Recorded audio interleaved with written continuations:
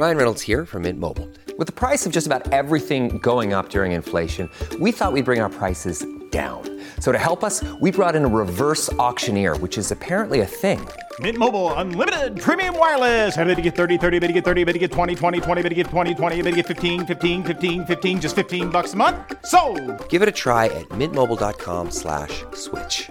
$45 up front for 3 months plus taxes and fees. Promo rate for new customers for limited time. Unlimited more than 40 gigabytes per month. Slows full terms at mintmobile.com. Welcome. You're listening to the Malcontent News Russia-Ukraine War Podcast, the show that cuts through the fog of war and updates you about the ongoing conflict in Ukraine. With your host, Linnea Hubbard. Don't forget to like, comment, and subscribe on Apple Podcasts, Spotify, and Google Podcasts. I'm Linnea Hubbard, and today is Tuesday, December 13th, 2022. It's been 3,212 days since Russia occupied Crimea on February 27th, 2014, and 293 days since the large-scale invasion of Ukraine began. Today's podcast looks at what happened yesterday in the Russia-Ukraine war. The Malcontent News Russia-Ukraine War Update is compiled by our team from around the world. Today's report includes information from direct contacts in Ukraine and their proxies, Russian Ministry of Defense reports, the General Staff of the Armed Forces of Ukraine reports, Operational Command South of Ukraine, open source intelligence, our in-house team of analysts and geolocation experts, and pro-Ukrainian and pro-Russian mill bloggers and social media accounts with a track record of trying to be accurate. We have one mission: to report the truth, because the truth matters. Galot Lucia to our listeners who celebrate the day. Please save me some pepperkakur. On the subject of holidays, some quick housekeeping. Our team will be taking a well-deserved break for a few days in December and January, so we will not be publishing new episodes on December 25th and 26th, nor on December 31st and January 1st. And we will be focusing on special reports in the first week of January. Our full situation reports and regular update podcasts will start up for 2023 on January 11th. Of course, having said that, if there are any major developments during that time, we'll jump in with coverage and analysis. With that out of the way, let's start with our assessment of the current status of the war. First, we maintain that the commander of all Russian forces in Ukraine, Army General Sergei Surovikin, has increased the operational tempo to create a political victory before December 31st by employing the same strategy as his predecessor, Colonel General Alexander Lapin, on the Soledar-Bakhmut axis. Second, we maintain that Russia is still conducting stealth mobilization, and it is almost certain that the second wave of partial mobilization will begin in January or February 2023, despite Kremlin denials. Third, we maintain that the threat of Russian forces in Belarus crossing into Ukraine has diminished further and is now a remote possibility during the winter months. Fourth, we assess that terror attacks on civilians and civilian infrastructure will continue at least through December 22nd, and that the threat of another round of missile attacks is elevated through December 14th. Fifth, we maintain Russia will not stop until the Ukrainian electrical grid and natural gas network are completely destroyed, or Russia's supply of missiles and drones is exhausted. Sixth, we maintain that the risk of a nuclear accident caused by the de-energization of Ukrainian nuclear power plants as a result of Russian electrical infrastructure destruction is possible. Seventh, our assessment that Russian President Vladimir Putin is facing more unrest outside the Kremlin was accurate, with numerous Russian mill bloggers openly criticizing the Kremlin, tactics, strategy, intentional disinformation spread by Russian state media, and the treatment of Mobics. Eighth, we maintain that the Russian Minister of Defense, Sergei Shoigu, is reaching a point where his continued leadership of the Russian Federation Armed Forces is at risk, and that it will be politically difficult to blame Army General Surovikin, Commander-in-Chief of the Russian Aerospace Forces, for failing to defend Russian air bases. Ninth, we maintain that neither belligerent will enter an operational pause over the winter. 10th, we maintain that the Russian military within Ukraine is combat ineffective and can only mount effective defensive operations. 11th, we maintain that the private military company Wagner Group is spread too thin to be combat effective due to its expanding role in the Donetsk Oblast and the revelation of crippling battlefield losses. And finally, we maintain that Ukraine holds the battlefield initiative, forcing Russian troops to remain in a defensive posture. Let's get some regional updates, starting with the Donbas region in Luhansk. On the Svatova axis, positional fighting continued in Novoselivsk, with Russian forces relying more on artillery and TOS-1 thermobaric weapons in a continued effort to dislodge Ukrainian forces. Russian forces attempted a counteroffensive with an attack on Stelmachivka, which was unsuccessful. There was fighting reported in Novogeorgivka, with Russian forces pushed back to Kovalivka.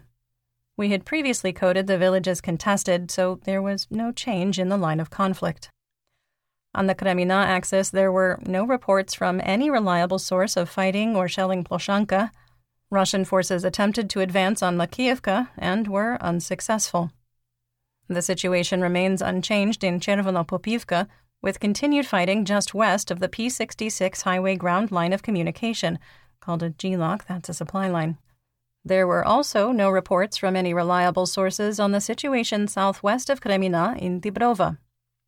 Ukrainian forces moved back to the offensive in Bilohorivka, the one in Luhansk, pushing back on the advance that the private military company, or PMC Wagner Group, was leading.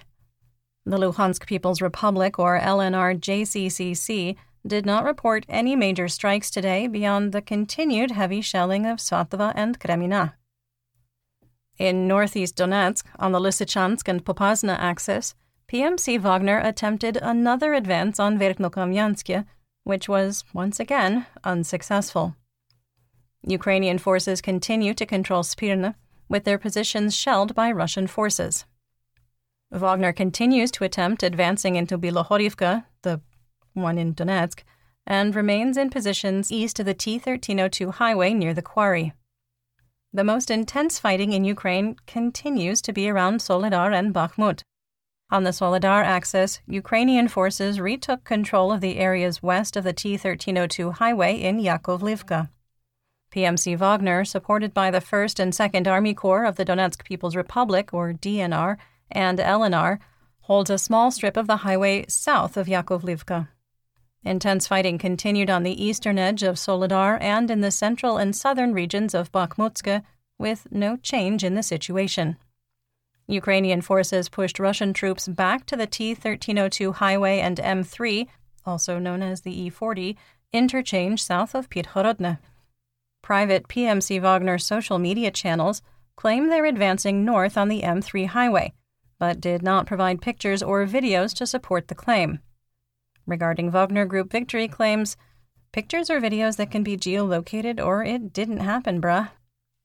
There is heavy fighting on the eastern edge of Bakhmut along Fedora Maximenko Street. PMC Wagner claimed they had crossed the ponds and advanced to the first 2 blocks just west of the city's edge. We declared that report false, based on direct information we received and were able to geolocate and weather confirm. We will not share that video out of respect for operational security. PMC Wagner made a repeated claim at the end of the day that they captured the same area. We attempted to validate the report before recording. Russian propagandist and mill blogger Vysoky Govorits did not support Wagner's claim and shared a map that is pretty closely aligned with ours. We left the line of conflict unchanged and extended the gray area to the west of the ponds and dam area. The situation is very difficult, but the reports of a major breakthrough on Russian social media channels are absolutely exaggerated. Fighting continued south of Bakhmut in Opitne with no change in the situation. Ukraine is moving 3 to 4 reconstituted and rested brigades that were withdrawn from west of the Dnipro River in mid-November to the Bakhmut axis. In an interview on Espresso TV, Ukrainian officials said the situation would stabilize, quote, in the near future. South of Bakhmut, Ukrainian forces repelled attacks on Klishchiivka and Kurdyumivka, and fighting was reported east and west of Avdiivka, the one in Donetsk. Our assessment on December 11th that Russian forces were not on the eastern edge of Klishchiivka was accurate. The General Staff of the Armed Forces of Ukraine, or GSAFU, reported that an attack on Mayorsk was repulsed, confirming our prior assessment that Ukrainian forces are maintaining a presence northeast and west of the train station and railroad yard. Mercenaries with War Gonzo reported a failed attempt by DNR separatists to advance into Krasnohorivka, north of Marinka. Self-declared leader of the DNR, Denis Pushilin, claimed that Russian forces control 70% of Marinka, and Russian propagandists with Rydovka claimed that Marinka is surrounded by, quote, Russian units. Our favorite FSB colonel, convicted war criminal, Kremlin pariah, and former Mobik Igor Girkin-Strelkov called out Pushilin in a venom-laced post on his Telegram channel, saying, quote, stunned. It seems that the second reliable source of information about the situation in the Special Military Operations Zone has appeared in the media after Konashenkov. The only annoying thing is that Pushilin's statement does not quite coincide with reports from Konashenkov, which President Putin himself called transparent the other day. End quote. Okay, so who's telling the truth? Let's go to the geolocated videos. Ukrainian sources released a video showing their troops east of Druzhby Avenue in Marinka Park, north of the Church of the Mother of God of Kazan, and adjacent to the state police station. They were able to move unopposed with no sound of gunfire or artillery. We geolocated and weather-confirmed the video. This indicates the DNR has lost control of the police station and is no longer in the center of Marinka. Russian channels released a video showing DNR forces on patrol, claiming they were in Krasnohorivka, north of Marinka, and had severed the road between the two towns. Based on geolocation, the claim was false, with the video recorded in the southeast corner of Marinka on a dirt road, walking toward Galaktika. The weather, lighting, and ground conditions in the Russian and Ukrainian videos are identical, indicating they were recorded on the same day and approximately at the same time. A few important points here. First, this is why we have trust issues. Second, we trust our favorite FSB colonel over the self-declared leader of the DNR. Third, pictures or videos that have been geolocated and weather-confirmed and cross-checked to ensure it isn't old content, or it didn't happen. Fourth, our analysts are amazing and they do incredible geolocation work. On the Vuhledar axis, it was another day of carrying out the glorious military traditions of the DNR, with another attempt to advance into Novomikhailivka without success. Ukrainian source Deep State reported fighting in the northwest area of Pavlivka, and that Ukrainian positions are better than previously thought. We maintain that Ukrainian forces hold the area north of the Kashlahach River, and the settlement remains contested. Mercenaries with Rybar reported continued fighting in the area of Velika Novosilka. The People's Militia of the DNR Public Relations Telegram channel claimed their forces destroyed a 152mm self-propelled howitzer and 9 units of, quote, armored and automotive vehicles, with absolutely zero evidence, of course. Ukrainian forces carried out 195 fire missions on the occupied territories. Russian forces attacked civilians in Khirnik, west of Donetsk City, using Smerch rockets loaded with cluster munitions fired by Multiple Launch Rocket Systems, or MLRS. 2 people were killed and 10 wounded in the daytime attack, which hit the town's center where street vendors were operating. The dead included a woman riding a bicycle carrying Christmas decorations and a street vendor. Some people may find the pictures of the attack disturbing. We do link to them in our full situation report on Patreon. In Russian-occupied Horlivka, the Stirol chemical plant was shelled again, with pictures showing the roof is heavily damaged. The Rodina Hotel was also shelled. The occupied city of Donetsk was shelled, including the Donetsk power plant, causing a fire in a machine area adjacent to the turbine deck. Insurgents in Mariupol documented a new invasion marking for Russian vehicles, a V within a box. Trucks with the markings were heading north toward the Vuhledar axis. There were also reports of a large concentration of Russian troops in Yalta, including 30 main battle tanks, or NBTs, stored in a hangar. Yalta is out of range for Ukrainian MLRS and GMLRS systems. Quick sidebar here. A hangar is a large barn built to store grain. On the M14 highway Gilak in Demyanivka and Komishevata, Russian forces have posted guards on the bridge that was recently repaired after several high-profile insurgent and Ukrainian Special Operation Forces attacks on highway infrastructure in Zaporizhzhia. You're listening to the Malcontent News Russia-Ukraine War Podcast. Our team of journalists, researchers, and analysts is funded by readers, listeners, and viewers just like you. To support independent journalism, please consider becoming a patron. You can find us on patreon.com/Malcontent News. Moving on to Kherson and Zaporizhzhia, there was mutual shelling by both belligerents in Kherson. Russian forces continued to target civilians and civilian infrastructure, conducting 57 fire missions on the Free Ukraine territories, killing 3 civilians and wounding 15. Russian forces intentionally targeted a hospital and an outpatient clinic. In Russian-occupied Skadovsk, Russian collaborator Vitaly Bulyuk was moderately injured in a car bombing that killed his driver. Bulyuk is a Russian-appointed so-called First Governor of Economics, Financial and Budget Policy, Agriculture, Revenue, and Taxes for the occupied territories of Kherson. There was no change in the status of the Zaporizhzhia nuclear power plant. Some breaking news here. There are reports of a significant Ukrainian advance between Huliapole and Orikhiv to the northern edge of Russian-occupied Polokhy. We couldn't verify these reports at the time of recording, but they are coming from very reliable sources. In Russian-occupied Zaporizhzhia, the M14 highway bridge in Kostyantinivka, east of Melitopol, was destroyed by insurgents or Ukrainian Special Operation Forces. Earlier reports that a HIMARS strike destroyed the bridge were inaccurate. A rocket attack fired by HIMARS struck a tactical aviation base in Russian-occupied Berdyansk. Satellite images show the strike destroyed 2 helicopters, likely Mi-8 or Ka-52, an ammunition depot, 30 units of military equipment, and up to 50 Russian troops killed or wounded.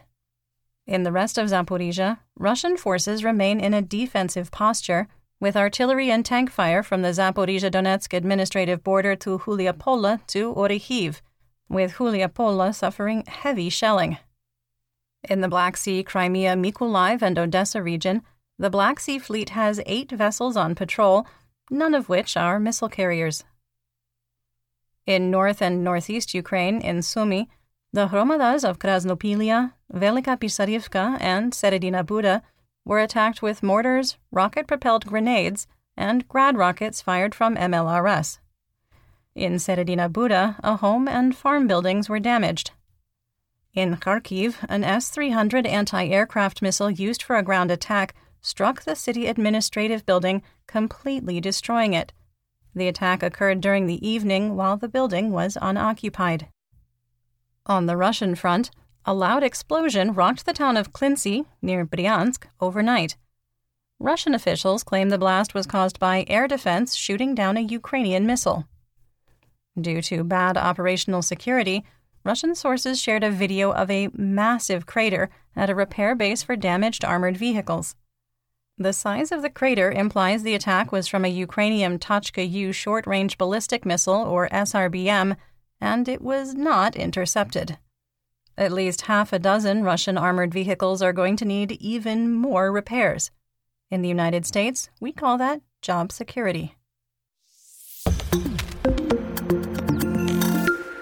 Let's talk about developments theater-wide and outside Ukraine. First, a quick errors and omissions. So on Monday's episode, I misspoke and called the German Leopard 2 MBTs Leopold 2. I definitely meant Leopard 2. Leopold II would probably be less than useful in this situation, especially since he's been dead for almost 125 years. We thank you for your understanding. Ukrainian Minister of Energy, Roman Halushenko, reported that a nuclear reactor that had been knocked offline on November 23rd due to a Russian missile attack had been reconnected to the Ukrainian power grid, adding another 1,000 megawatts of electrical capacity. All 9 reactors under Ukrainian control are operating at full capacity. Rumors are circulating again that Slovakia will transfer up to a dozen MiG-29 fighter planes that they retired in August to Ukraine. The Minister of Foreign Affairs of Slovakia, Rastislav Kačer, said, quote, "We have not yet handed over MiG-29s, but we are ready. We are in contact with our NATO partners about the procedure." End quote. Sidebar. Yeah, no, that's great. But release the damn planes. A showdown within the German government appears to be forming over providing Ukraine with Leopard 2 MBTs. Marie-Agnes Strack-Zimmermann, chair of the Defense Committee in the German Bundestag, said she supports providing the tanks, adding that she no longer, quote, "sees any reason not to do it," end quote. So, does this mean that the alleged Russian connections to an attempt to overthrow the German government was the final red line? Sidebar. I mean, that's great, but release the damn tanks. Polish S-125 Niva SC anti-aircraft missile systems have appeared in Ukraine. The system is a modernized version of the Soviet-era S-125 Niva M. Poland had not previously announced the delivery of the anti-aircraft system. Sweden has announced its 9th military aid package to Ukraine, which includes anti-aircraft defense systems and parts, all-terrain vehicles for winter conditions, and full winter uniforms for 10,000 soldiers. The United Kingdom Defense Intelligence Agency reported that the Russian Federation had set a $143 billion 2023 budget for national defense, security, and law enforcement. The package is 8% of 2022 Russian GDP and 30% of its federal budget. NATO's combined military budget for 2023 is $1.06 trillion and does not include United States law enforcement budget, which is funded at the federal, state, county, and local levels. The U.S. Police and Corrections budget is estimated to be $215 to $220 billion annually. When all combined, Russia's budget represents 11% of NATO's total commitment to internal and external security. Currently, the Russian Ministry of Defense is facing growing complaints from MOBIX and the federal districts for lack of funding and late and missed bonus payments, combat pay, disability pay, and survivor benefits. Speaking of complaints, let's talk about Russian mobilization. Rifat Chubarov, the head of the Mejlis of the Crimean Tatar people, acknowledged residents' complaints in occupied Crimea that hospitals are denying civilian medical care for all but the most serious cases, saying, quote, "Now we know for sure that both in Simferopol and in other cities, local residents are more and more often denied some form of treatment. And these appeals of local residents, according to which they are denied, they just say that civilian doctors are busy just serving the wounded." End quote. We had previously reported that hospitals in Sevastopol were suffering from an acute blood shortage, and there are several reports that morgues in Crimea are overwhelmed.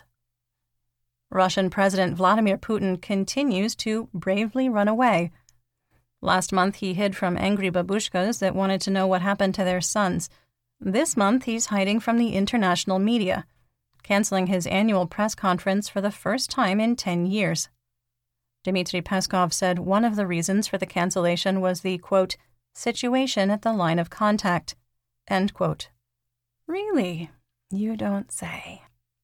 Rumors are flying in the Russian mill blogger community that President Putin will fire Russian Chief of the General Staff, Valery Gerasimov, in the coming days. This is the third time there has been speculation that Gerasimov, who has had a very low profile since being wounded on April 29th in Ukraine, is retiring or being fired. The Kremlin released a statement denying the claim and indicating they continued to support Gerasimov. Little sidebar here. Have you ever noticed when a sports coach or athlete or business leader or whatever is performing poorly and rumors start to circulate that they'll be fired, and management makes a weak statement about their support, which is really just coded language for, yeah, they're on their way out? That's what this feels like this time. Russian propagandist Vladimir Solovyov amplified the calls by Russian State Duma Deputy Mikhail Sheremyet to extend conscripted military service from 1 year to 2 years. Sheremyet called it a necessary measure to increase the combat readiness of the Russian army. PMC Wagner Telegram channel Grey Zone blasted Russian customs officials and the Kremlin for holding up and confiscating so-called dual-use items at the border between Ukraine and Russia, even though the DNR and LNR were annexed by Russia on October 4th and are part of Russia, according to Russia. The most recent shipment that was donated to help support Russian troops was first aid kits. This isn't a real problem because Russian military officers will happily resell the first aid kits at a criminal markup on the black market. Wait, hold up. Is that why PMC Wagner is angry? Stealth mobilization continues, with the DNR conscripting women into the ranks of the 1st Army Corps. The first 28 women received a summons from the Commissariat for Compulsory Military Duty in the Kalinin district of Donetsk. Everything is going to plan.